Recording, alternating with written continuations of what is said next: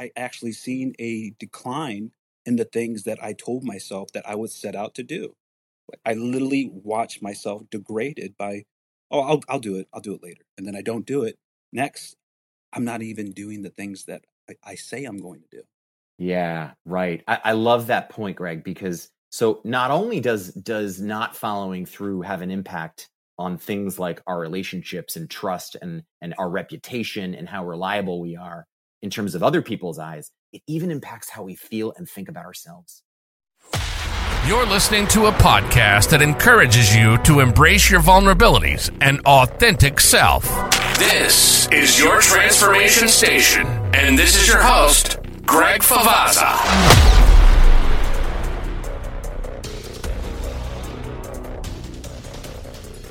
David Tate, welcome to your transformation station. How you doing?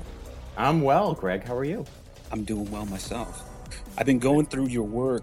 You have the perfect background. I couldn't imagine a better guest to have right here today. And wow, you're a licensed psychologist, an assistant professor, a clinical professor in psychiatry at Yale University. Your practices include organizational consulting, yes, including coaching and leadership development, conflict resolution, team building, succession planning, promoting a healthy organizational development. Fuck yes. I do a bunch of stuff, for sure. Definitely. Tell me, how did this all start with going down this path in organizational leadership? Yeah, good question. So it goes way back. The way I tell it, the way I remember it, I was a kid in like junior high who would be like, having conversations with other kids in homeroom or on the bus. And like, I'd find myself just like listening to their breakup with their boyfriend or girlfriend, or like, the fight they got into with their parents or whatever it might be. And I'd just be kind of just listening to them. And after the conversation, I wouldn't say much. They'd be like, wow, thanks. That was awesome. Like, I really appreciated that. I was like, what'd I do? But then I realized, oh, actually this listening thing by itself and like making space for people can make a difference.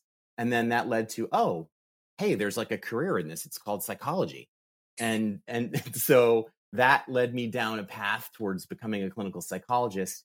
And after a while, I ended up, training as a clinical psychologist, coming to Yale for a few years. I was thinking I'd be on a research path. And I tried it out for a few years and realized, like, you know what, like, I'm doing good stuff. Like, it's good stuff for the world. I'm working with, domestic violence and trying to prevent that, and helping kids in the juvenile justice system, trying to find their way, and helping people with HIV/AIDS, like, deal with a lot of the emotional traumas that they've experienced in their lives. All good stuff. But it was what I realized that for me, that I needed to, like, to be successful in academia, you need to be writing a lot. You need to be publishing a lot. You need to be writing grants all the time. Yes. And that's super intense. And I realized that what I wanted to do was I wanted to be that person who was just like the kid in junior high who got to like be with people, and by virtue of my being and my presence, helping them make some kind of a shift or think about their lives differently in a way that made a difference. So that like made me think, all right, I'm going to not pursue research. So what else is there? What else do I stop you? be? Yeah. David, I got to stop you. You're monologuing. I love it. Monologuing. No, I like that. But what you're bringing up is conflict resolution in an organizational development kind of way, because we're looking at traumas and how that is affecting the population inside an organization, how leadership should be approaching the workforce, and how the transparency within an institution should be delegated for everybody to understand the system and how it's operating, both top down and bottom up. So this is beautiful, which again, going into your book, Conscious Accountability, or what I find is interesting about your book is conscious accountability, expanding awareness to create deliberate intentions, take informed actions, and be responsible for our impact. Yeah. I love the cover, by the way. It's It's perfect. I love that. The little squiggly lines going down to a perfect triangle. Yep. Please expand on that. That would be great. On conscious accountability, yeah. So, in working on this topic, what me and my co-authors kind of realized was that we're doing accountability wrong. And that's a version of accountability we call accountability 1.0. Okay. And accountability 1.0 is kind of problematic in a couple of ways. One, it focuses on results, which is fine. Like we gotta get results, right? But it doesn't always focus on relationships as well. And so we're saying like accountability needs to focus on results, but it also needs to focus on what are the impacts we're having on each other as we're trying to get to those results. Wait, so wouldn't that be like accountability is the relationship with yourself? Well, it starts there for sure.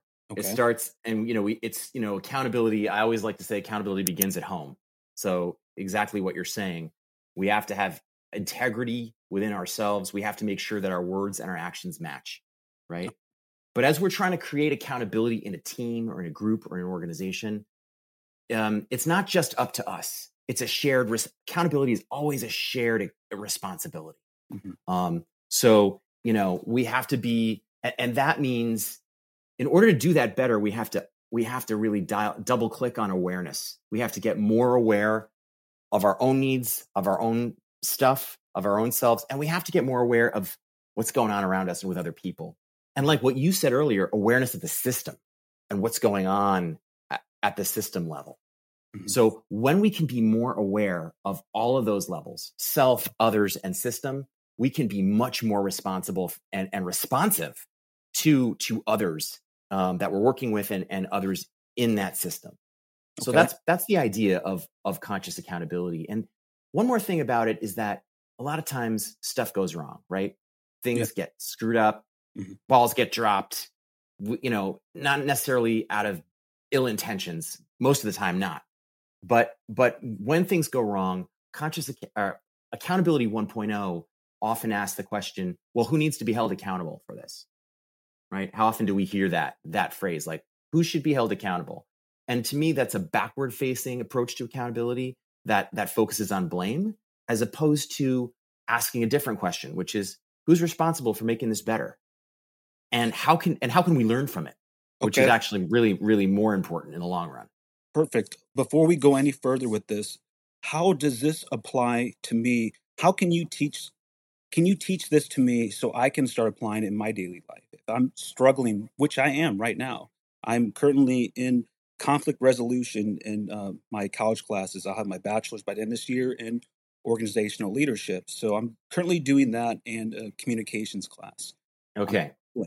I need to work on accountability myself. What can you tell me that I can start applying right now that our listeners can start utilizing themselves?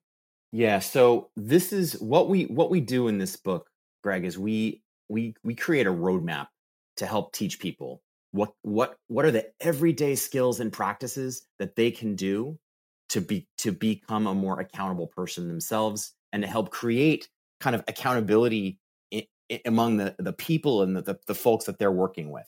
Okay. So we call this roadmap the Connect framework. Okay. It's 7 practices that you can work on just one. You can identify a couple that you want to work on. But it's sort of those practices we argue are the thing that's going to help people kind of really do accountability better. So I can walk you through some of them if you'd like to hear about it. Please, all of them. Let's go through. Okay. Yeah. All right. So we start off with creating clarity.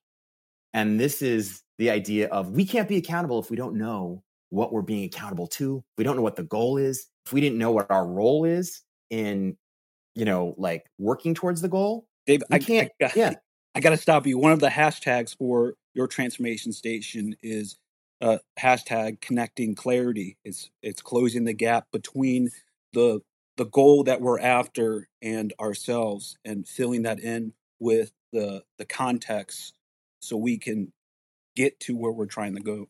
So that is That's fantastic. Spot on with where your thinking's going. Yeah, that's right. So, and creating clarity, it sounds like simple enough, but man, when you are working with other people, communication is imperfect. No one sets out to be unclear, and yet, so many times when we thought we were clear, someone else heard something else, or they didn't quite hear all of it or understand all of it. So there's room for these gaps to start showing up. So the practice of creating clarity is something that gets not like one and done. Mm-hmm. It's something that gets negotiated and worked out and re-clarified and kind of coming back to. So it requires a lot of patience and it requires a lot of humility to actually do that well. Okay. So that's the first practice. The second practice is especially when we're working in teams with other people, we want to maximize engagement. We want to build up our own sense of engagement and support others in their engagement in what we're doing. And we think about that in two ways. One is commitment. Like, how committed am I to what we're doing? And how committed is everyone else? And so how do we kind of align our own kind of intrinsic motivation, the things that light us up, just because, with what we're doing? So that's sort of, and how do we help other people find that pathway? You mentioned team building. Oh, when did you first discover your inclination towards organizational consulting and team building techniques? I started, going back to that moment where I left the research thing and started finding other ways to be a psychologist. Mm-hmm. I started doing some work with family-owned companies, which is, super complex in terms of interpersonal dynamics. Because, think about it, trying to be in business with your brother or your cousin or your parents, or your kids. It's, that's not always easy to navigate those dynamics. So as I did more of that work, I ended up really discovering executive coaching as a way to help rising leaders kind of find their groove and figure out how they could kind of close the gaps that they had so that they could rise and assume positions of leadership. As I began working with those leaders, if you're working with a leader, you're also working with their team, whether you acknowledge it or not, because they're having a direct impact on their team. And so then I began focusing on, like, all right, how do I help leaders work better in their teams? And that got me to team coaching.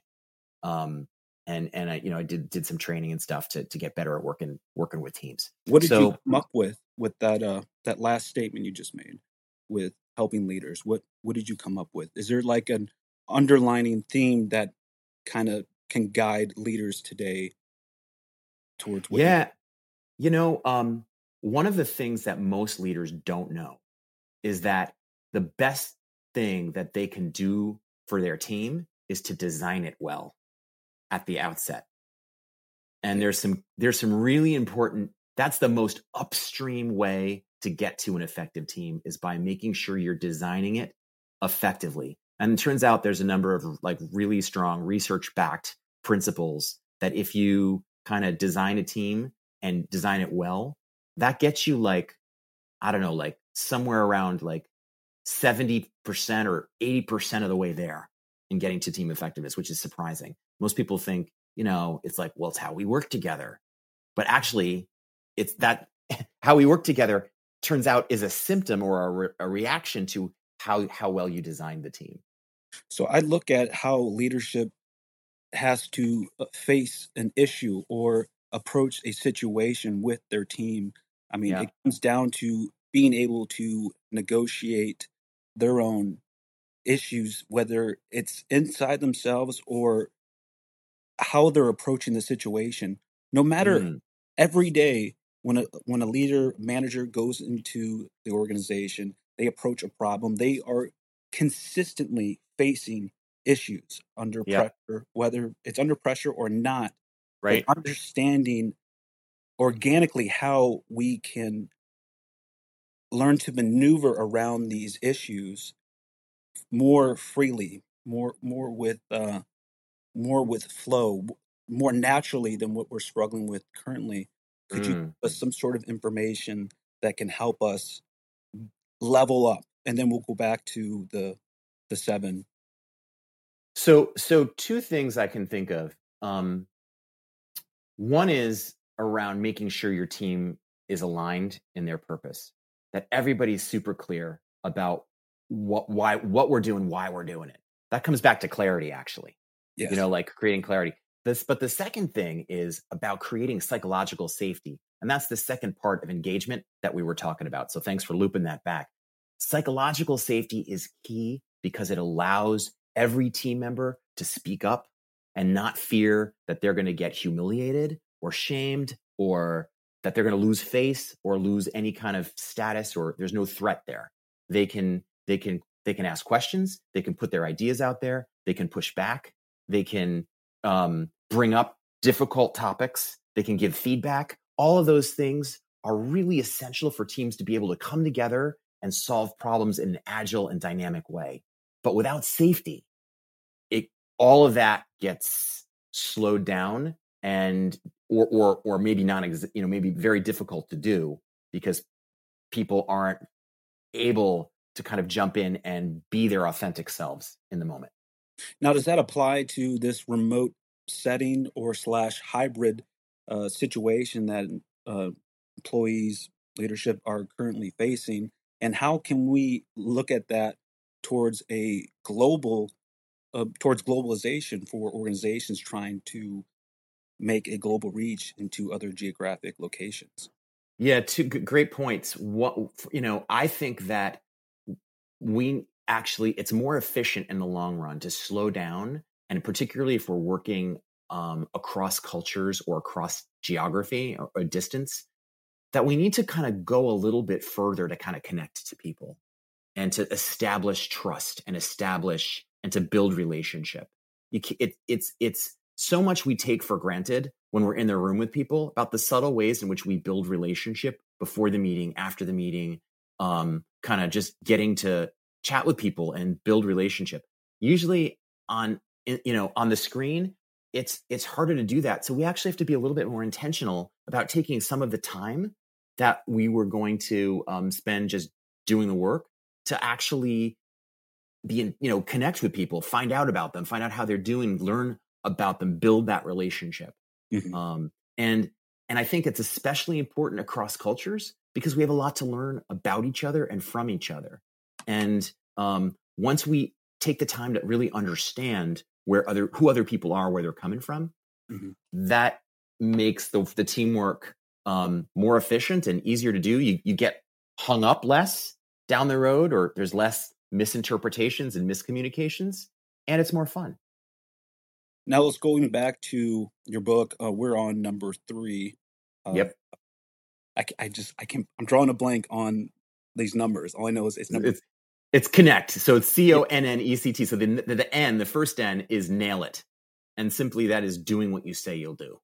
It's kind of like, it's like following through, making sure the thing happens. And again, sounds simple enough, but you and I both know we live in a world with so many competing commitments that are flying around at the same time. We're juggling and managing lots of things. And that oftentimes we get saddled with kind of what I call, pop-up priorities, mm-hmm. things that just kind of land in your lap and that seem like they're on fire and you're supposed to do something with them, that threaten our ability to get the thing done. So it's challenging. So we have to really think about how to manage to completion and anticipate the pop-ups and have a strategy to manage them. See, I would look at this as I would have some sort of a system for myself set in place as a priority of precedence, and yep. also having this conscious awareness. And does my body match the cadence in what I'm saying? So if I'm saying I'm going to do this, I will do it, because I've learned through my trials and tribulations, through my experience in the military, and then my experience out of the military, that what I do, what I say I do, and vice versa. But then not doing that, I actually seen a decline in the things that I told myself that I would set out to do. I literally watched myself degraded by, I'll do it later. And then I don't do it. Next, I'm not even doing the things that I say I'm going to do. Yeah, right. I love that point, Greg, because So not only does not following through have an impact on things like our relationships and trust and our reputation and how reliable we are in terms of other people's eyes, it even impacts how we feel and think about ourselves. Not following through, right? It's like that loss of personal integrity, and that takes a toll. Whether we are aware of it or not, it does, and it can impact kind of what happens next in terms of how we are. So that's nailing it, and it's really in some ways, a really essential practice to accountability. And the next practice is noticing. So as we are working to nail it, as we're working to kind of do the thing, get things done, noticing is about being aware of our own experience, like just paying attention to what's going on inside ourselves, as well as with other people if we're working with them. And then being willing to kind of speak into that, to check in, and kind of bring that stuff up and allow the opportunity for some kind of course correction. But the key is to bring it up, if we're bringing it up with other people, in a way that's non-judgmental. So we talk about the idea of compassionate curiosity. We're just kind of noticing this. We're wondering about it. We want to check in about it. We want to see how someone else is doing and see if there's anything that's off that might get in the way of us not being successful together. Can we expand on this a little bit? So, sure. And say for a leader in a crisis situation, he is he's dealing with a disgruntled employee, and approaching this situation, I know we shouldn't use certain questioning tactics because it can be perceived as triggering to somebody who's already emotionally charged from the situation. So how could we apply it to this frame that this picture I just painted for us? Yeah, so might be something like, first of all, noticing how you're feeling inside as you're dealing with the situation, just paying attention to that. And then noticing what's going on with them and saying, it might be something like, hey, I'm noticing you're really worked up right now. Is this the best time for us to have this conversation? Should we, should we come back to it? Should we revisit? Because, the thing is, when people are super triggered, it can be difficult for them to really take in new information, depending how triggered they are. You might be able to say, hey, I'm on your side. I'm trying to help us both find our way here. And let's see if we can do that together. I'm not coming after you. But we need to have a conversation about this because it's important for both of us. So there might be things you can do with what you're noticing that kind of help bring it down a little bit. Okay, beautiful. And this applies to an organizational setting, but also applies to personal, platonic, interpersonal relationships as well. Absolutely. This model, absolutely. See, the thing is, there's an accountability relationship or accountability equation in every relationship. Like, in other words, like with your friends, with your, significant other, with your family members, we all have expectations and needs in that relationship. Sometimes they're spoken, sometimes they're unspoken.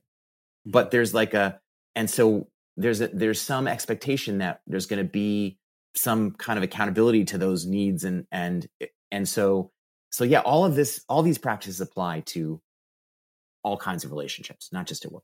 Beautiful. Before we go any further, since we're still on conflict resolution, what methods of the 5 do you recommend for your organizational clients? Methods of the 5. Tell me, say more by what you mean by that. Within your book, I'm trying to recall where I came across this. There's 5 methods that are specific within conflict resolution for your, like, what would you recommend to your clients when we were looking at this? Well, if you're looking at, conflict resolution, I think, first of all, hopefully people can have the mindset of conflict as opportunity. That conflict isn't isn't actually a bad thing.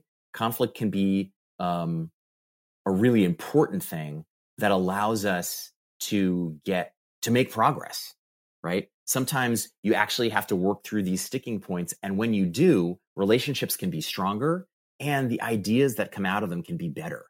So first there's like a mindset shift that like, oh, conflict bad, like we have to get away from that and say like, wait, let's keep the focus though on ideas. Once conflict becomes personal, that's relationship conflict, and that's problematic. That actually erodes, team trust and dynamic, and it can be problematic for dynamics. So you have to make the differentiation between task conflict on one hand, which is good, and we need some of that. But then we have to make sure when it gets personal, when it gets into personal attacks and people taking things very personally, then that's gets towards relationship conflict, and that is the thing that we want to kind of interrupt and shift right away.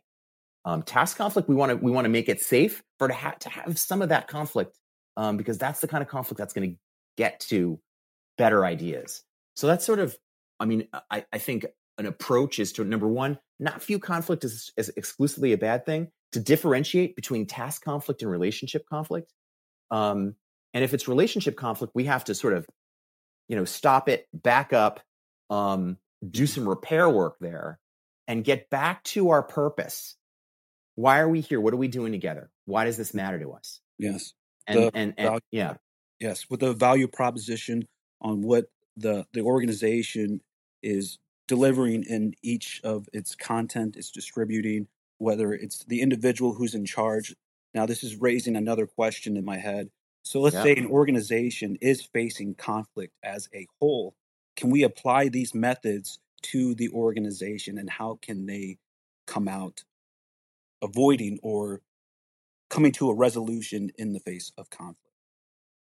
Yeah, at the organizational perspective, when we're thinking at that level, I think it's important. Hopefully, the folks who are, decision makers can recognize the importance of getting a handle on that, mm-hmm. and begin to understand the perspectives of various stakeholders in it, to find out where is the conflict coming from? What is the root cause? Where are the disconnects here? Once we understand, what those root causes are, then we can begin to do something about them. Normally, with your previous encounter with people you've worked with in the past, or something you've noticed through your own personal experience, does it come down to it's the consumer's perception of the situation, or is it the organization failing to incorporate a legal point of view, a logical point of view, and a sociological point of view, if I have this correct here? So the thing is, when there are problems, it's sort of like the blind man and the elephant. That parable where like the system is like the elephant, and like one blind man is like on one part of the elephant saying, "Oh, an elephant is like a snake," and another one is like, "Oh no, it's like a tree trunk," and another one is like, got the trunk, and it's like, "Oh no, it's kind of like like a big tube," and so they all have a different understanding of what the elephant is. So depending on kind of where you are in the system, if you are, the consumer, you may have one perception of what the issue is. If you're an employee, you may have another perception. If you're a manager or mid-level manager, you may have yet another perception. If you're a vendor or in the C-suite, you have yet another perception. Yes. So, right. So kind of, I think when we do like organizational assessments, for example, we make an effort to first kind of say, okay, let's get an understanding of what's happening in the system from all of those perspectives. let's get some understanding, and then we can kind of bring it together and see if we can get more of a holistic picture of what the issues really are here. And then that'll allow us to make some informed, conscious choices about how we move from there. Beautiful. There we go. It was a little rough to try to get that incorporated into there. That's perfect. That's great. Awesome. So now we are on to we did so right after nailing it, and noticing. Yes, we were noticing what's going on, and now we've got this other. The next practice is exchanging feedback. So, basically, the thing we can never know about ourselves is the impact that we're having on someone else. We can never know that without getting feedback from them. So we're going through our days every day, and we are affecting the people around us. Mm-hmm. And a lot of the times we don't know what effect that we're having. We may have an idea, but we may not always really know. And the only way that we can learn and grow and either keep doing what's working or shift and do something else that's going to work better is by getting some feedback. And this is a problem, especially for leaders, because as they go up the power hierarchy or whatever, people are less and less willing to give them feedback. Well, how do we get real, authentic feedback versus some generated bullshit kind of comment that you just don't care for? Right. Well, I mean, first of all, I think it starts with being someone who asks for feedback and getting better at asking for it and getting better at receiving it. So when we do that, we create an environment around us where people say, oh, okay, this person really actually authentically does want to hear from me. And that also means getting better at hearing feedback, even when you disagree with it, or even when it's like, even if it triggers you a little bit, being able to manage that trigger and realize, okay, this is a data point. This is one data point. And if I'm going to learn, I need to be able to take in the data. And so just to be able to hear it and say, okay, well, thank you for sharing that with me. I appreciate that. And then it's up to you what you do with the feedback. But if we can get better at pulling feedback towards us rather than push, giving feedback is also important, but that's not the answer, because if we're just giving feedback to people who can't take it in, nothing's going to change. Right. So when I'm looking at with these 7 takeaways, is each one you apply from what we started at the beginning leads up to this level where you are able to, which we're on number 5, I believe. This is 5. Okay. So we're essentially at level 5. So we are able to, if we are applying 1 through 4, then we are able to approach 5. Yes. With awareness that we are capable of giving and taking the feedback, because we have this conscious perspective to ask it, to have the curiosity to become better. I mean, if we're just trying to do this, if we just try to ask for feedback, start at level 5 and don't do the 1 through 4, we will give off this mixed signal of why. Like, why do you want it from me? Exactly. I'm going to give you this response. Like, I don't know what to tell you. Right. If we haven't done some paving, if we haven't laid some foundation, the 5 is like too high. It's like going off the high board and you don't know if there's water in the pool or not. Yeah. It's like, it's too risky. Mm-hmm. But if we've done if we've really practiced those other things, including that building safety, building trust, building commitment, building clarity, we know exactly why you're asking, and we feel more safe to give it and receive it. So that's exchanging feedback, and it really helps individuals learn, and it helps teams learn, and when we can learn like that, we can be much more agile in how we pivot and how we move. So feedback is key to kind of that really like real-time learning and adjusting, and that takes us to the 6th practice, which is claiming it. And in claiming it, we take ownership for whatever results we've created. Yes. And that often people think about that as accountability, like taking accountability. Mm-hmm. But it's not just about, taking responsibility, but it's also saying, all right, what did we learn here? So it's reviewing our results, which means you have to actually know what your results were. So it implies there's some kind of like awareness or measurement of how we're doing. And then looking at that and saying, all right, what do I want to take with me that went well? And what do we need to actually shift and try and do something else?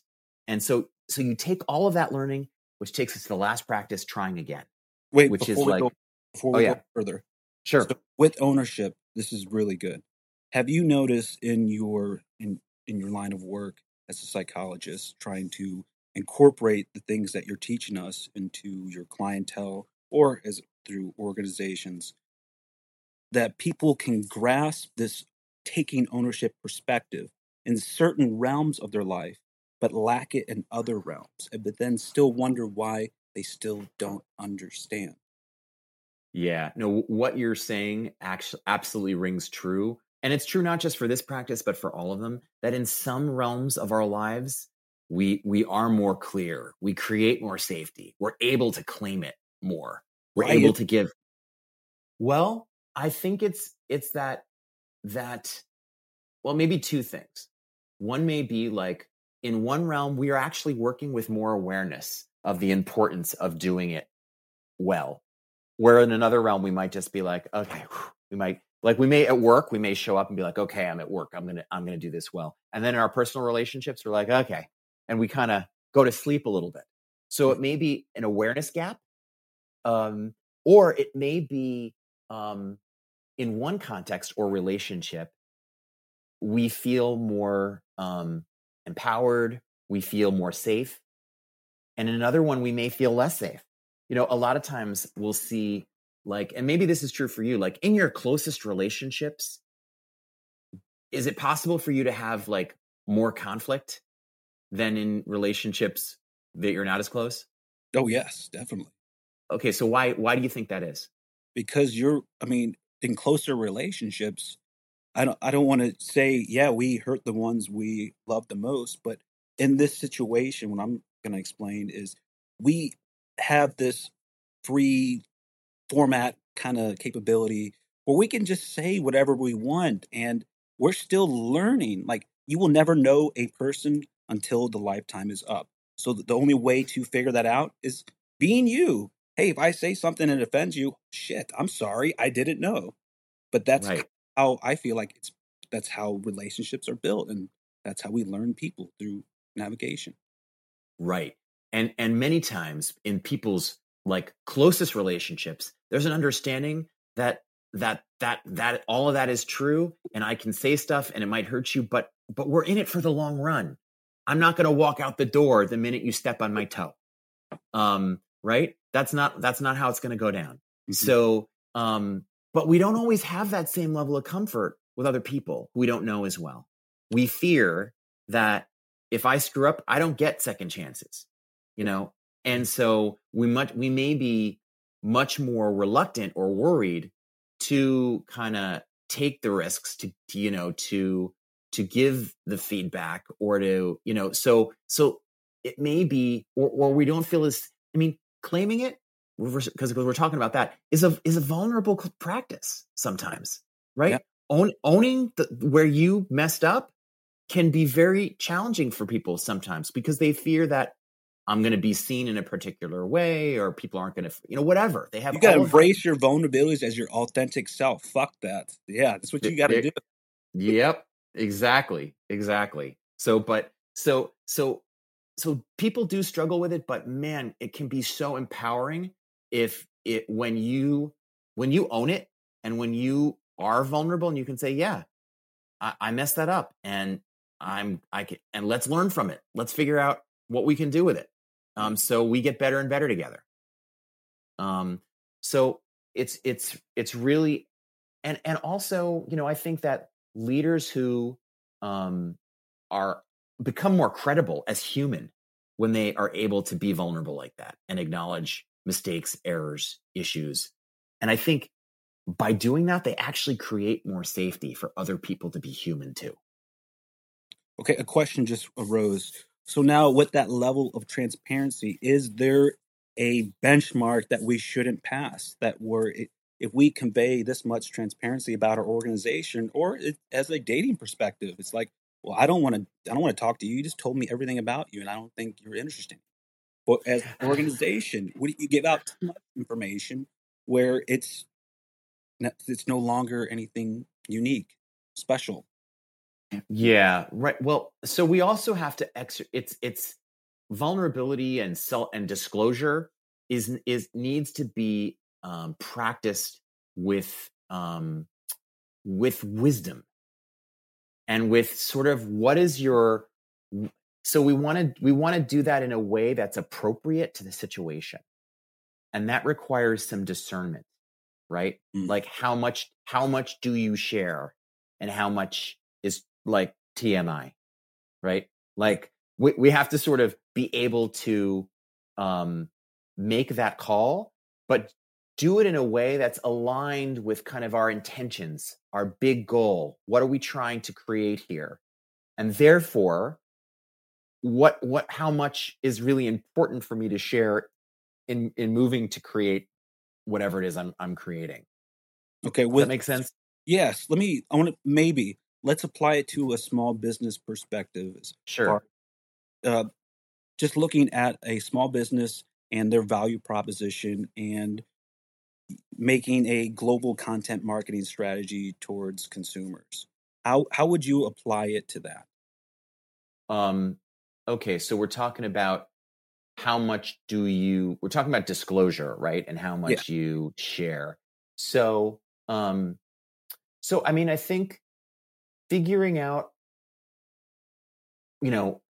what do those consumers really need to know about us and know about the product in order to, what do we know about them? Yes. So again, starting with the consciousness part, like how do we be really aware of who we're talking to and what they're about, what their needs are, and then sort of sharing in a way that kind of connects with them. So that may be information about the product, but it also may be certain information about who we are as a company and what our values are. Because when we connect on that values level, that is like probably one of the deeper places where we can connect with other people, regardless of whatever our superficial differences might be. And is there ever a disconnect with trying to connect with consumers the same way we're trying to connect with the employees and matching the organization's approach to the leadership as well as the workforce, having this camaraderie of this giant value proposition everybody's living and breathing? I think it's really nice when an organization, if they really identify what their true values are, not just the values like, oh, they sound really nice and we're going to stick them on the wall and everybody's going to be like, let's all throw confetti up in the air and say how wonderful we are. Like, no, but like to actually like there are persons that said that, so that's funny as could be. Well, it's true. I think sometimes these things become meaningless if they're not really true. And sometimes people also list like 50 values or like, oh, we stand for these 12 things. No one's going to even remember that. Like make it 3 tops that actually speak to, that really inform people about what you stand for and that help you think about, if you're an employee, how do I use that value to like make decisions in my day to day? Those values should inform and help you think about how to make every decision you're making should be in some way rolling up to or reflecting those values. So that's when you said like the big UVP that everybody can see and get behind. Like, I think it comes down to being really conscious and clear about your values. And your values may not speak to everyone, and that's okay, because you probably are not trying to sell to everyone, right? And you're not trying to attract everyone to work at your company. So being clear on that allows you to be clear on who you're selling to, why that matters, and who you are as an organization and why people would want to work there and find a fit between themselves and who you are. Beautiful. Okay, let's move to, I think we're on number 6. Well, the claiming it is 6, so we're wrapping that one up. And the last one is really trying again, which is basically, taking everything that we've learned from all of these other practices as we're working to nail it, what we've noticed, taking the feedback, taking what we've learned as we've kind of reflected on our results, and then really thinking about how do we apply that learning to the next time that we are in a meeting, the next quarter, the next project, whatever the next thing is, but pulling that learning forward. And so what we're doing is creating a virtuous cycle of continuous improvement, because we're constantly learning, we're constantly reapplying that learning and adjusting our approach. And so that, again, allows us to build relationships stronger over time and also build better results over time. David, and that's now, a great feeling. Let me look at this. Let's say I apply this. I'm in a leadership position. I'm setting the standard to these employees that I'm managing right now. And I've been working at everything you just told me for about, say, 29 days to make sure this habit becomes authentic, becomes what I believe in. Yeah. And now, what do I do? Now that I did it, what's next? Oh, there's no next. This is there's no end to this journey. This is a lifelong journey that this allows. We never ever quite arrive. We are just always in the practice of these things, because we can always, there's always new challenges, and we always have to continue to work on our clarity.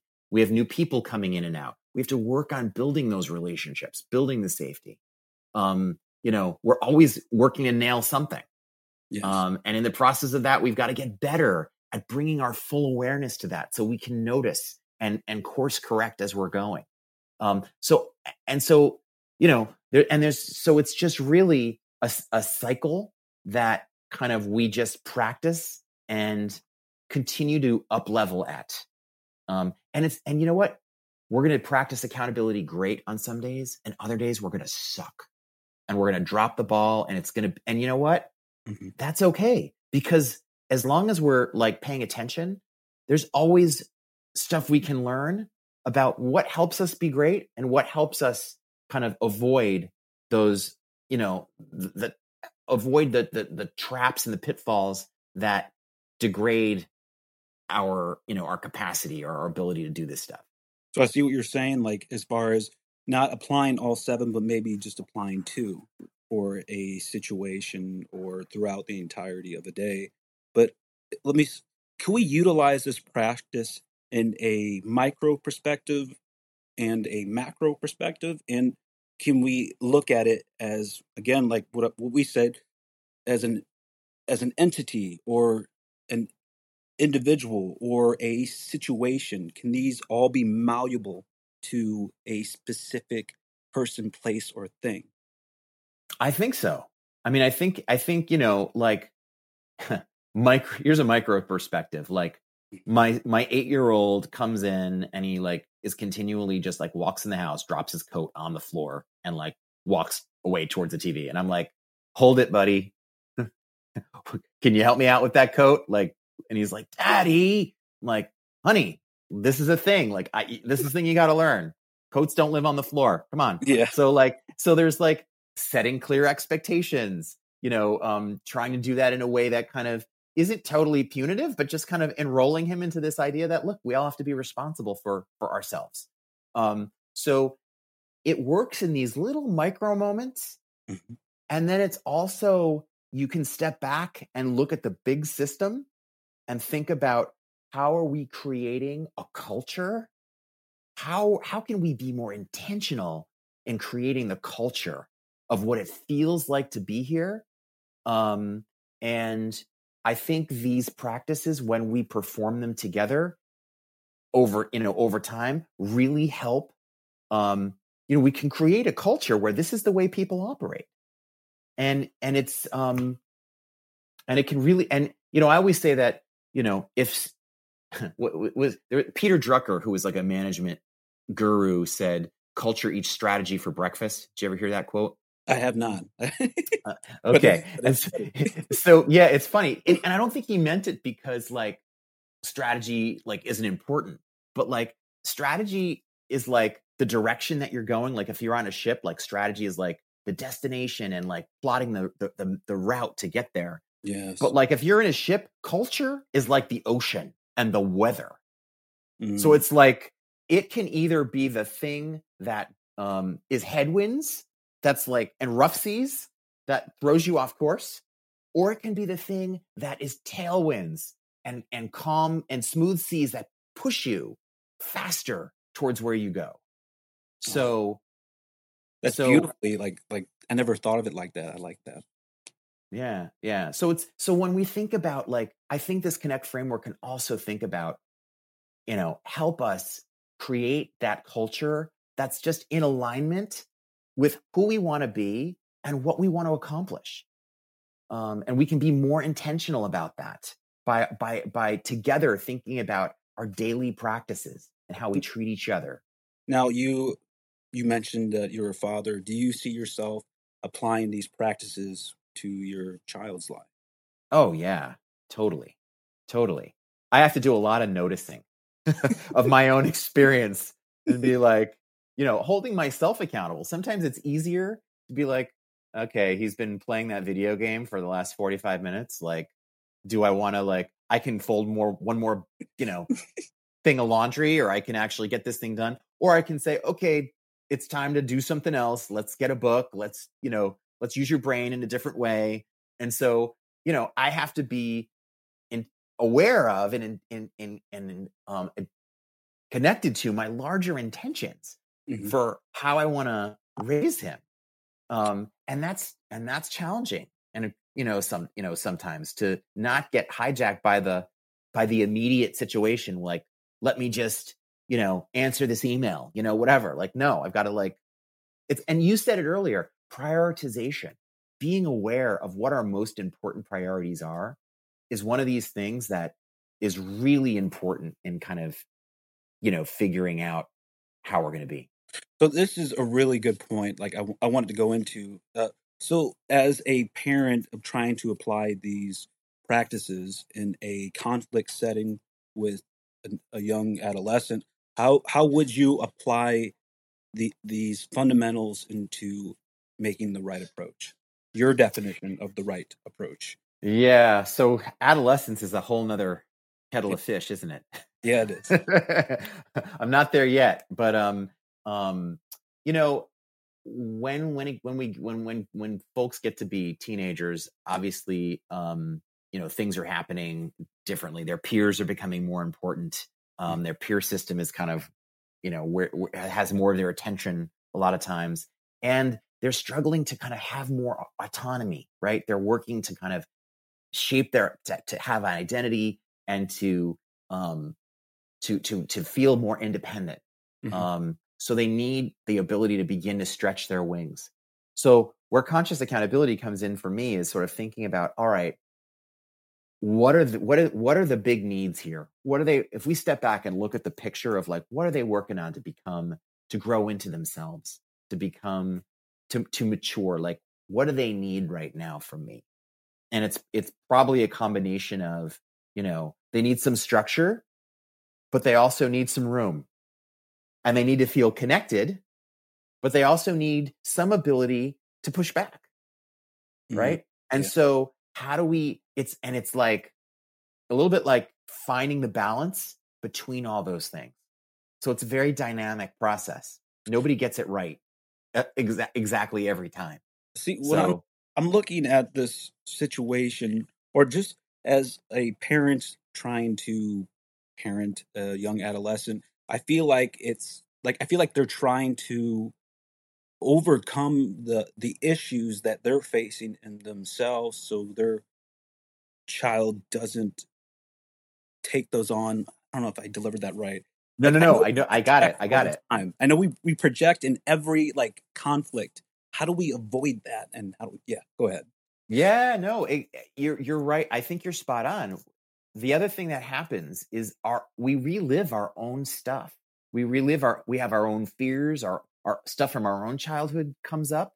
Mm-hmm. And I think two things. One is to try to be as aware as you can be about what are those fears? What is your own stuff? Kind of sorting that out. Like this is my stuff. And like example, my kids goes to basketball. And I hated basketball. I was terrible at basketball. I was afraid of basketball. So like, just like afraid to do it because I was so like bad at it. So like, so I have all of these worries about him feeling the way I felt. And actually, he doesn't feel that way. He's definitely like not one of the better players at this point, but he loves being there. And so, if he like misses a pass or, doesn't do the right thing, like part of me goes, oh, but then I have to I cringe. But for me, I have to recognize that that's my stuff. That's my old stuff. That's not him. He's out there having a good time, And so we have to be able to like recognize what's our own kind of stuff and know that that's actually not necessarily the same thing as what that kid is about or what their experience is. That's beautiful. So I had one of my old martial art professor or martial art black belt in Krav Maga, my old instructors on. And he Sensei.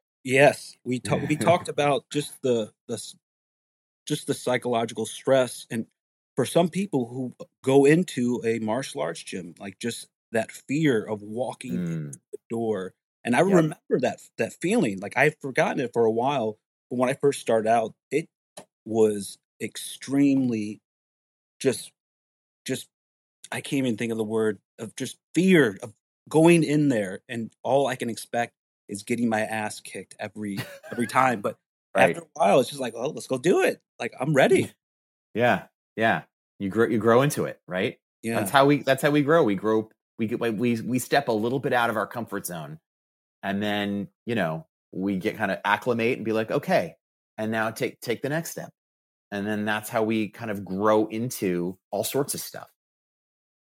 And isn't that how flow state actually is? I mean, just it's being challenged that 4%. I know there's sources behind these numbers, but I feel like just a little bit more is the commonality for growth and for optimization. Is just that a little bit. Yeah, we got to feel stretched. We got to feel like this isn't just like the easy course here. You need to feel stretched. That it dials into our need for mastery. Like mastery is one of our basic needs, along with autonomy and connection and relatedness, is mastery. It's why video games can be so addicting, because we're constantly challenged to go to the next level, and we have to solve the problem at that level. And when we do, it's like, yes, we did it. That's that mastery need that we all have. So that stretch, that little bit of being outside of our comfort zone, gives us that real thrill of mastery when we kind of get through it. That's beautiful, David. Okay, so we're gonna transition into wrap up here, and just wanted to get a couple simple questions in, and we'll share your personal information, and we'll have you on your way. But what is your definition of transformation? And how is that applicable in a organizational setting? Wow, transformation is like when we actually, it means like, literally defined, means like changing form. Yes. Right. And so I think that, to me, transformation happens when we change from something that's more transactional, which is short-term focus, and maybe focus more on me focused to something when we're able to focus on something that's longer term and that's bigger than any of us. So when we think about in an organization, when we can focus on the thing that we are trying to achieve together, and we get outside of ourselves in that way, it unlocks a deeper sense of connection and purpose and commitment, and it's a whole different feeling and a whole different ballgame. Work is no longer work under those system, and that's like a transformation, right? Yeah. No, I like that. So with a leader, how would you define a leader, and how would you define a good leader?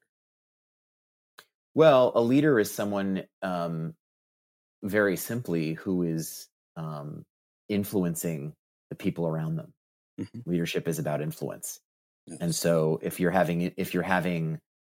influencing people around you, you're a leader. If you're influencing people around you in a way that's conscious, in other words, you are being intentional and deliberate about what the impact of your leadership is and that you want it to be. That to me is being a good leader. Wow. I like that. How would you get somebody to embrace their vulnerabilities as their authentic selves? Well, I think it starts with being able to really accept yourself as you are. To know that you're actually just the way you were supposed to be made. And you don't need to become someone else to be like better. You're actually whole, and it's okay. And once you recognize that, then it's okay. Then you can be vulnerable because there's nothing really at stake. Okay. So if I understand this correctly, I'm trying to just get just to get that 1% like gain in life, whether it's taking ginkgo or working out at the gym consistently, but looking in the mirror and saying, Greg, yes, these things that you're going towards, will help you better yourself towards a specific goal, but you are who you are and you are already whole. Yes, that's right. Okay. That's right. You have everything you need for the journey right there, right inside of you. I like that. Okay, David. So how can our audience get in touch with you if they want to get your book and learn more about you? Sure. I think the quickest, easiest way is to go to our website, which is consciousgrowthpartners.com. And feel free to hit me up on LinkedIn. I'm there. So, and David C. Tate. So come find me there and be happy to be in touch. Thanks for joining us on this adventure of growth and discovery. If you're ready to achieve a sustainable transformation, don't forget to hit that subscribe button so you never miss an episode. And hey, if you've enjoyed the show and want to support it, take a moment to leave a podcast review on Apple or your favorite podcast platform. Stay connected with us on social media for behind-the-scenes sneak peeks, inspiring quotes, and the latest updates. You can find us on Facebook, Instagram, TikTok, and YouTube. Just search for YTS the Podcast. Until next time, remember, change is constant and transformation is inevitable. Embrace the journey and keep rocking your way towards a better you. Stay bold, stay curious, and stay true to yourself. See you next time on your Transformation Station.